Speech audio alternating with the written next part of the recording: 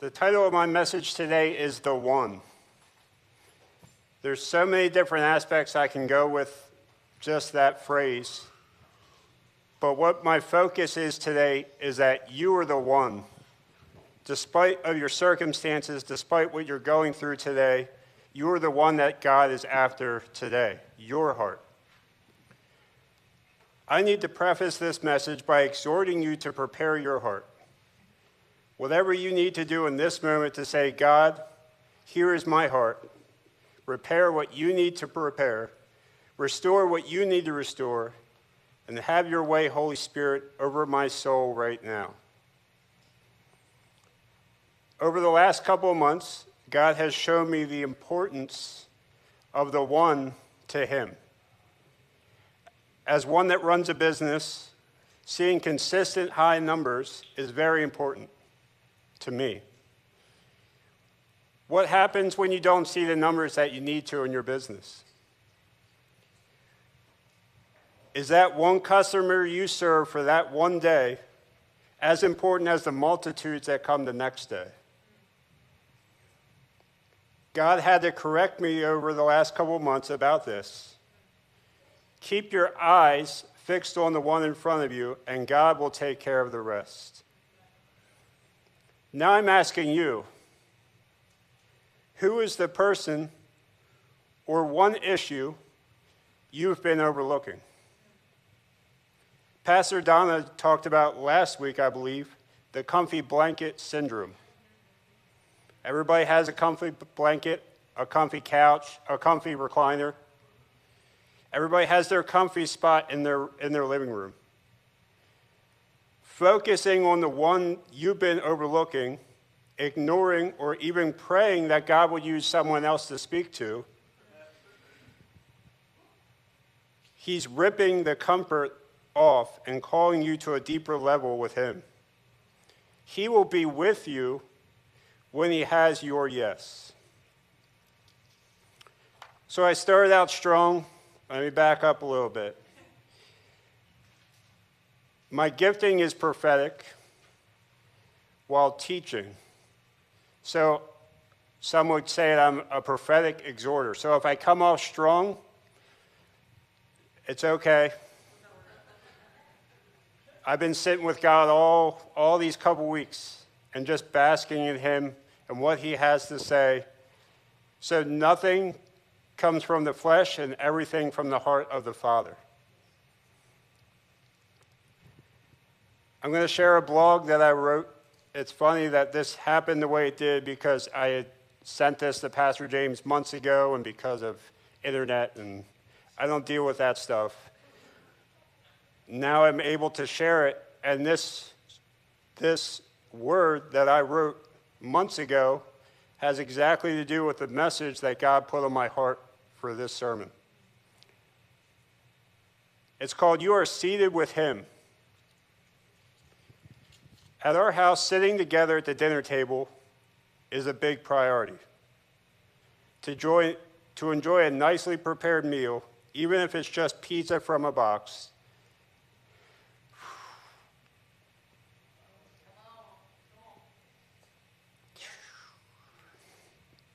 gives our children this sense of togetherness and ingrains in them the priorities that as they get older.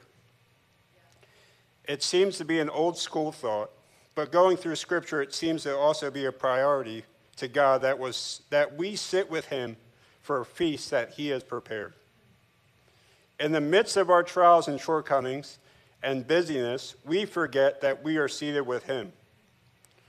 According to Ephesians 2:6, he raised us up from the dead and living and seated us with him in heavenly places. As believers and followers, we struggle with this because we forget to leave our old dead self behind. We try to convince God that we aren't worthy of a seat at his table because insert your shortcoming. He says, no, son, no, daughter. It has nothing to do with what you can or can't do, but all to do with what I did on the cross. Now just receive. God has prepared a table in the midst of your enemies, according to Psalm 23, verse 5. You may say, I don't have any enemies, but what I really felt like God is speaking to here is those demons that come to smear your past in your face. The ones that remind you of your day-to-day failures. He hasn't completely destroyed those enemies, but they are still defeated. You know, I was preparing, even up to the moment I fell asleep last night, the enemy was in my ear. You're not good enough. You didn't prepare enough. You didn't do enough. You didn't read enough. Over and over and over. And I just smile and go to sleep. What am I going to do? I'm sitting at his table, enjoying the feast while the enemy barks in my ear. And they can only do nothing but keep their distance and bark.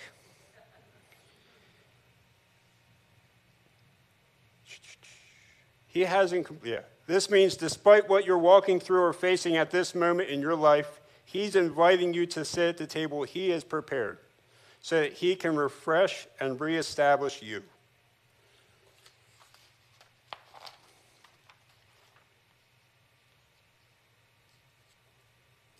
Pull up Psalm 23, 4 through 6. I just want to read through that. Even when I walk through the darkest valleys, didn't say if, didn't say maybe, it said when I walk through the darkest valley, because there's valleys coming. I'm just going to give you the truth. There's a valley coming. There's valleys you've been through. Your rod and your staff protect and comfort me. You prepare a feast for me in the presence of my enemies. You honor me by anointing my head with oil. So he says, anointed my head with oil. Many have translated this as God's healing David's heart and refreshing him, preparing for the next season. He's inviting you to sit at his table despite your circumstances and despite your valley, so that he can refresh and restore you for the next season. He has a next season for you. There's something else he has in store for you. This isn't the end. This valley isn't the end for you.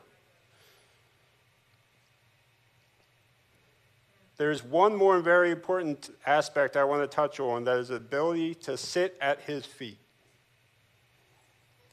As someone that can certainly stay busy doing the Lord's work, I have gained a lot of wisdom from him about the importance of just sitting at his feet and receiving all that I can for the moments I have with him.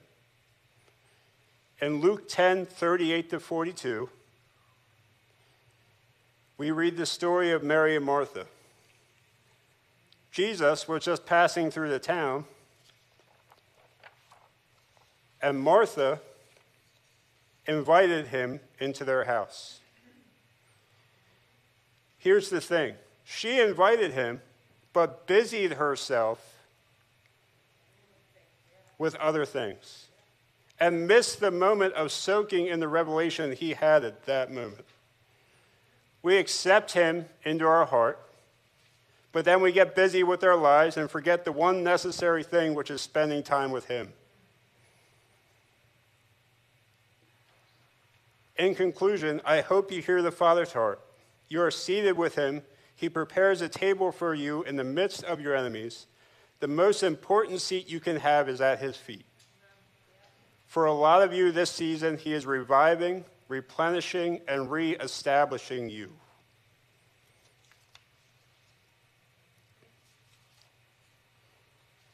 Now this morning I want to speak to the one who is down and out, the one who feels separated from God, the one who lost their way, the one who's seeking direction, the one in the valley, the one who's grieving. You are still seated at the king's table. You are still loved by God, the one that created you, knit you in your mother's womb, and knows every detail of your life. You still have an inheritance that is unchanged and unmoved by your current season and fully accessible right now. Your performance, nor your position will ever be as important as your posture towards him.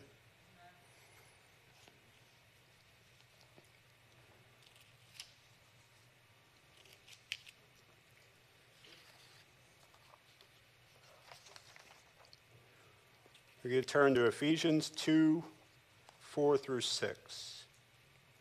I'm reading out of the New King James Version.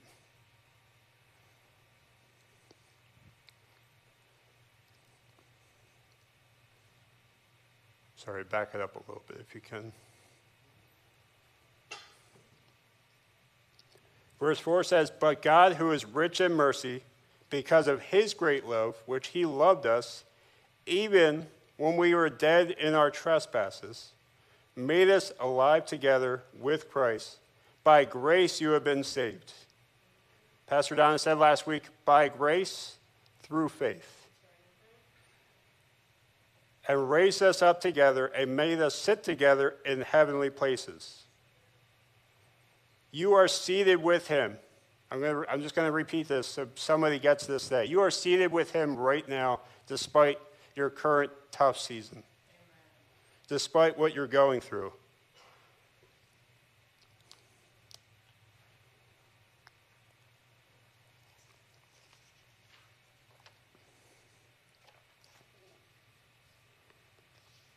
Let's turn to 1 Peter 1, 4 through 11. I'm going to throw a lot of scripture at you, but I feel like it's very necessary today. We'll stop at 7, that's fine. We are reborn into a perfect inheritance that can never perish, never be defiled, and never diminish. Everybody say never. Never. Never. It is promised and preserved forever in the heavenly realm. And according to the Passion Translation, it says it's accessible right now. Not just for heaven. Not everything's just saved in heaven. God wants to bless you right now with spiritual blessings. Through our faith, the mighty power of God constantly guards us until our full salvation is ready to be revealed in the last time. May the thought of this cause you to jump for joy, even though lately you've had to put up with grief of many trials. Do you hear what he just said? He said, jump for joy, even though you're going through all this stuff right now. But these only reveal the sterling core of your faith, which is far more valuable than gold that perishes, for even gold is refined by fire. What did Pastor Don talk about the last 2 weeks? Fire. This fire is the fire of testing your faith. These trials are testing your faith. These seasons are testing your faith.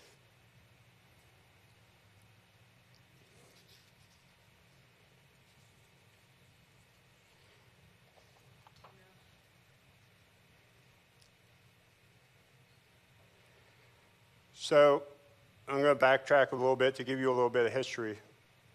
2021, we took over our business, took a step out, my wife and I, and we're doing really well. And by the end of 2021, God spoke to me and asked me to lay it down. Said enough. And for men,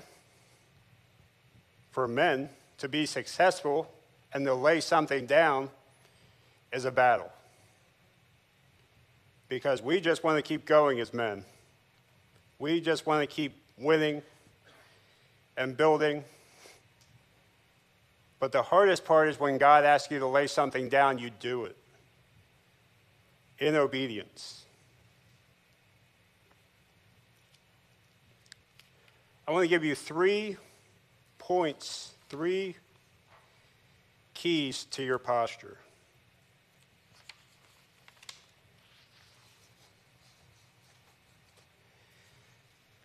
First key is to trust. When you're sitting at his feet, or you're sitting at his table, you're trusting him to supply you and protect you from your enemies. The second one is gratitude, a state of being grateful. I just finished a devotional on staying in gratitude through everything and thanking God through everything. And keeping that heart of gratitude towards him, that despite what you're seeing is not what you want, that the best is yet to come. The third one is obedience. Obedience isn't just hearing, but acting upon it. So when God asked me to lay it down, I gave him my yes. And as we walked into 2022 and finished that season of our life, and I sat there the day after we closed up our business, and I thought, this is the worst feeling ever. I sat there with a cup of coffee at my porch and thought, this really stinks. Like just talking to God, like this stinks. This isn't what I want to be doing. But through that season of being obedient and trusting him and laying stuff down, I had the confidence and the trust that he was going to work it out for good. And not only be just good, but exceedingly and abundantly more than I can ask for. See, there's a level of trust you have to get to with God when you go through these things because it can tear you down. I was just sitting here thinking about my years being alive, and at 6 years old, I was in a car accident that almost killed me, and at 9 years old, my parents were divorced, and at 13 years old, I had major back surgery, and at a young age became addicted to pornography. By 17, he broke that off my life. Because at 6 years old, I just gave my life to God. The story goes that I went into my closet as a little boy because my dad told me to get into my prayer closet, so I went into my clothing closet and gave my life to God. Do you think at 6 years old I would have gave my life to God if I knew that I'd have to walk through everything I went through? No. But every season of my life, I trusted that he was going to walk me through. Because at 6 years old, I gave my life to God, and I knew that he was God over it all. And despite what I faced through my teenage years, through my rebellion, all the way up to 21, where I rededicated my life to God and never looked back, there's stuff that can literally take the life out of you that you walk through. But trusting that God will see you through it. And obeying his word when he speaks. Not just listening to God, but acting on what he's asking you to do. Whether it's restoration in your family. Whether it's walking through the valley that you didn't want to walk through. Whether it's facing circumstances that you haven't wanted to face. He needs your yes today. Let's go to Psalm 33, 18 through 22, and this will be in the English Standard Version. I picked all these different versions because I feel like it just speaks to the message. And I'm not one of those people that's a King James only, because I feel like a lot of these versions really speak to the heart of what it's trying to say. Everybody still here? No, I gotta find it.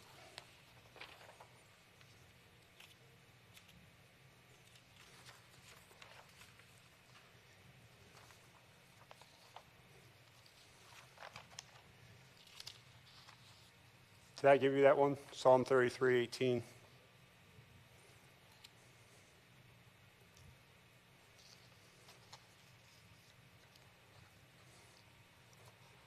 behold, the Lord's eyes upon those who fear him, who revere him and worship him with awe, who wait for him and hope in his mercy and his loving kindness, to deliver them from death and keep them alive in famine.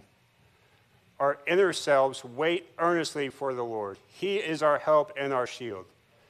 For in him does our heart rejoice, because we have trusted, relied, and been confident in his holy name. Let your mercy and loving kindness be upon us in proportion our waiting and hope for you. I gave you those three keys to posture. Trust, gratitude, and obedience are all found in that portion of the scripture. And I'm not one that's read the whole Bible. I can't even get through Psalms. I'm like, this stuff's too good. I just reread and reread. And I'm like, I can't even get through Psalms. Like, how do people just read the whole Bible? So how does this happen? How does he hold us up through all this stuff? And I heard this song the other day, and it was called Steadfast. The God who loves you is steadfast, according to Lamentations 3:22 and 23. In the English Standard Version, the steadfast love of the Lord never ceases. His mercies never come to an end. They are new every morning. Every morning. Great is your faithfulness. The Lord is my portion, says my soul. Therefore, I will hope in him. See, it wasn't just his heart or his mind or his emotions saying it. It was all of him saying, the Lord is my portion.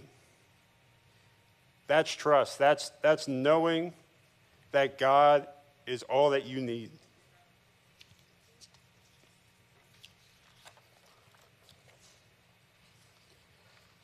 So I remember that we were going through declarations, and while I was learning about steadfastness, God gave me this declaration, if we could repeat after me. Because of his steadfast love, I am never cut off. The word steadfast traces back to the Old English word, and I'm going to butcher this, and we practice this over and over again, steadfast, a combination of steda, meaning place, and fast, meaning firmly fixed. In one portion I read, it's a soldier that doesn't budge. Now think about that, God being steadfast, as a soldier that will not move his position. A person standing firmly in place, not wavering or budging an inch. And you'll have a good sense of what this word means. Someone can be steadfast in a belief, an effort, a plan, or even a refusal. Whatever it means, that person will calmly hold firm to that chosen position and follow through with determination. So what's that tell me? It tells me God is firm. He follows through. He's got determination, and he does all this calmly.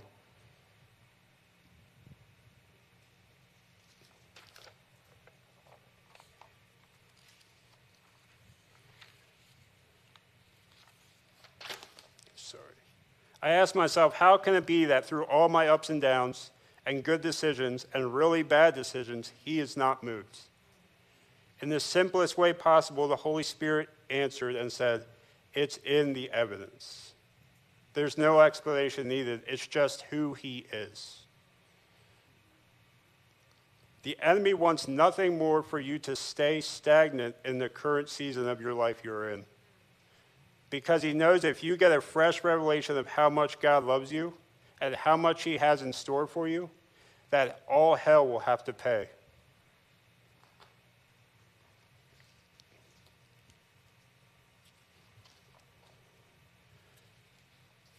So I wanted to bring Paula up today because I feel like I wanted someone else's testimony of walking through a valley and what that looks like. So in 2021, aside from losing a business, I lost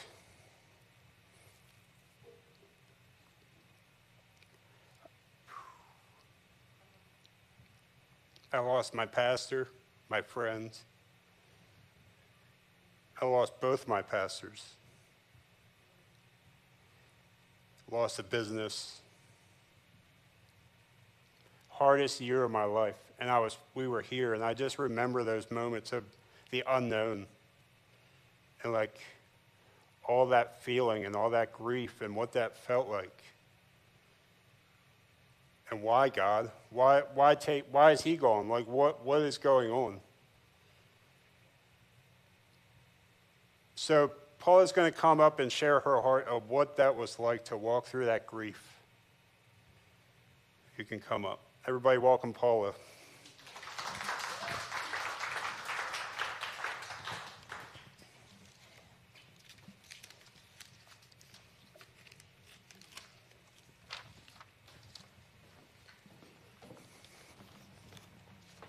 Like Nate said about his pastor, we went there at that church that Nate went to, but we were not going there at the time.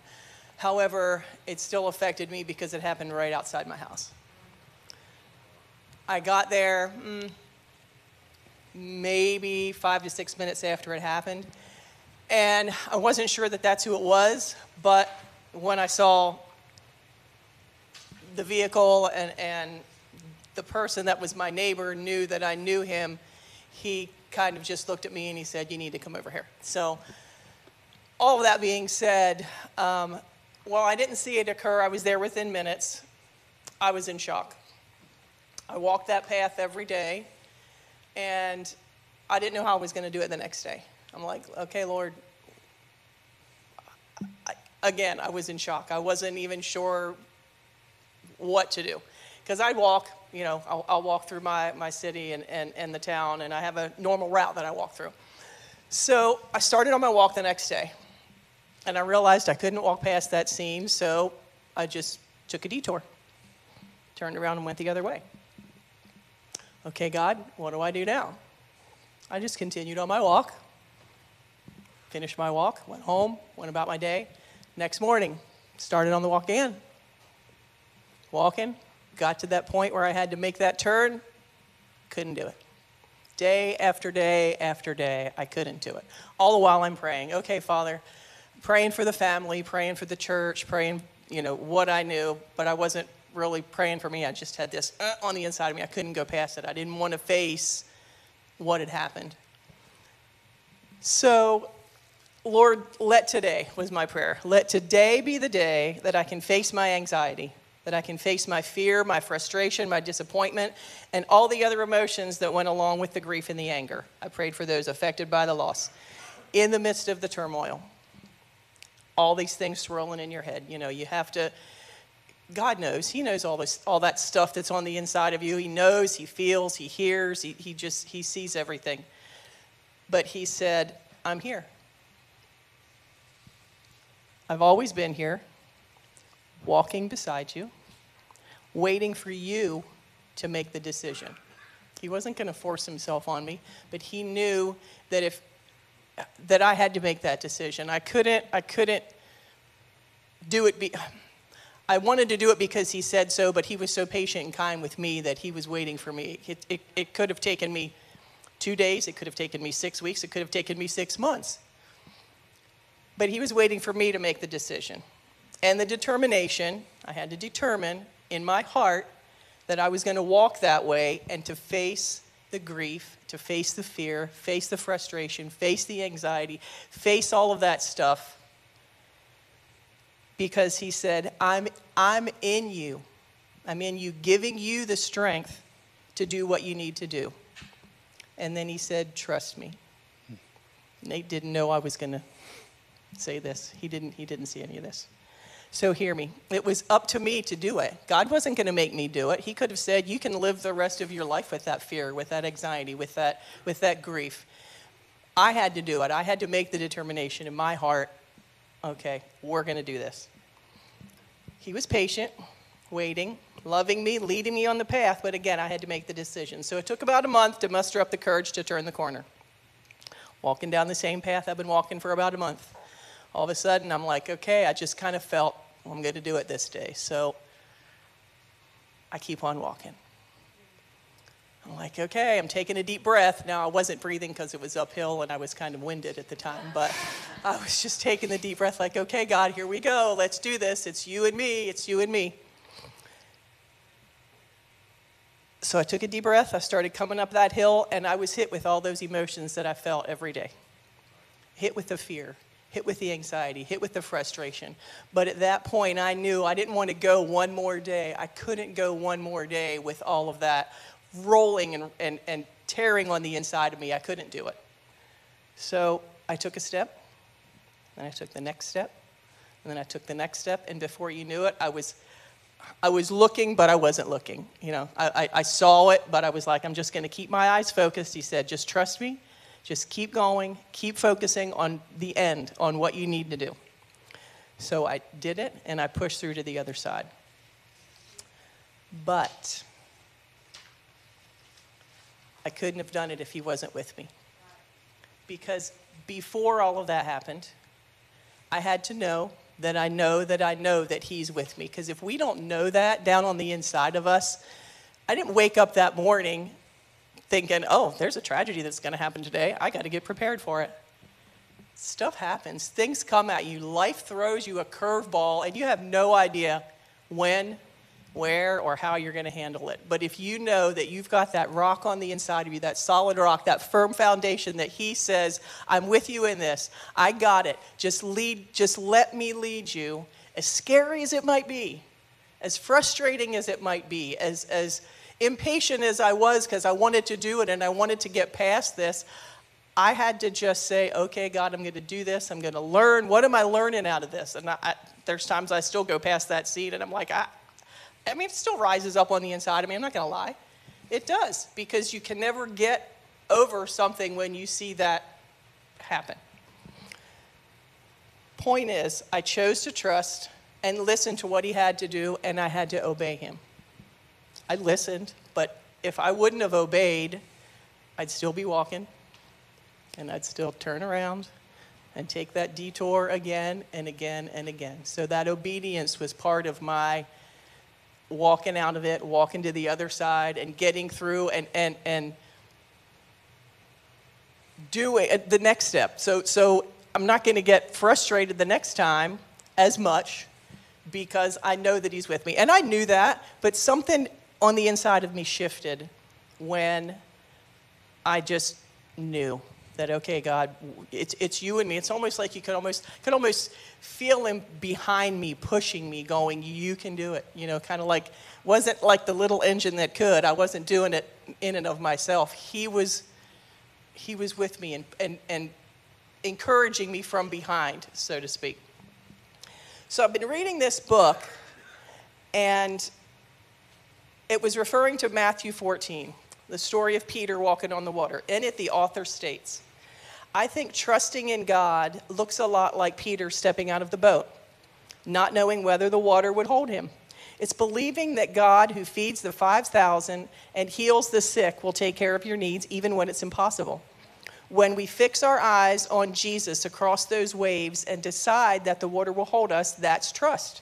Trusting in God means ignoring the voices that tells you it's impossible and walking toward the one who tells you to come to him. It's knowing that he specializes in doing the impossible. Note that when Peter does begin to doubt and start to sink, Jesus doesn't shame him, doesn't make him feel bad about it. He helps him, he catches him. There was no punishment, no condemnation, just an earnest reminder that Jesus has this under control if Peter will only let him do the thing. So for me, it had to be telling the enemy, and I was telling the enemy, not today, Satan. Today, I choose to believe that God is in me and he is with me in this battle, and I am coming out on the other side stronger, more free, full of courage and confidence full of confidence than when I went in, because greater is he that's in me than he that's in the world. So today, if you're in a valley, could be a valley of grief, a valley of fear of the future, of job decisions, financial turmoil, failed friendships, sickness, disease, and all the other things that are happening.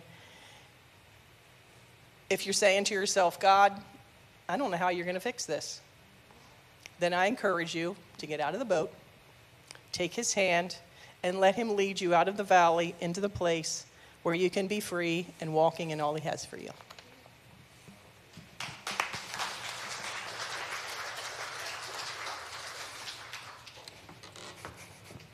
Thank you. So good. So good. It's funny she was talking about a boat because we were just on a cruise ship a couple months ago for the first time. And the cruise ship never tells you that a storm's coming. In fact, they leave the dock and everything's such a big celebration. And that next morning we woke up in the middle of a storm.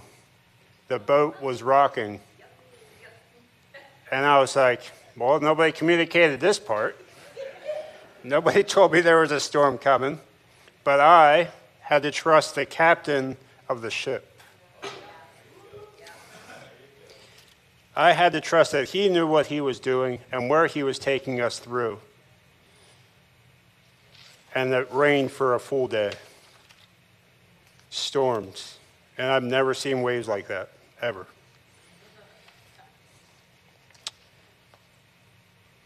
And that's how the prophetic works, is being prophetically built, you pull stuff from other people. Don't even have to communicate what you're talking about or anything, but God knows the message that needs to get through today. So it really just confirmed that the message is, despite what you're walking through in the valley that you're going through the grief that you're going through, the unknown that you're walking through, that trust, gratitude, and obedience are key in your season right now. So I'm going to invite the worship up, just the band for the...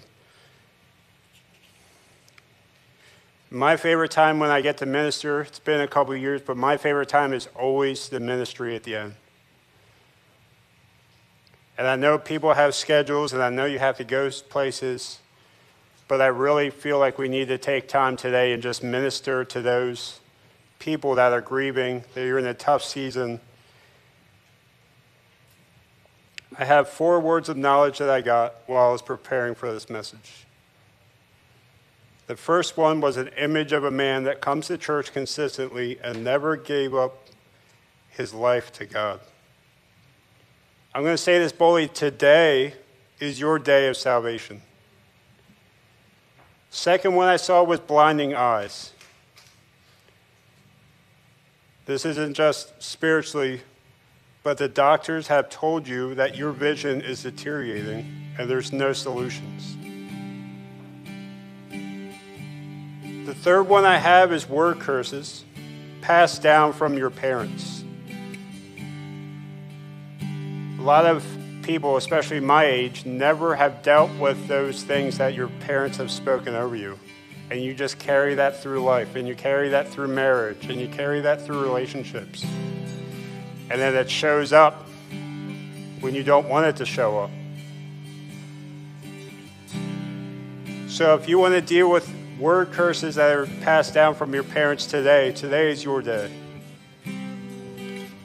And the fourth one I have is currently in grief and don't see the light at the end of the tunnel.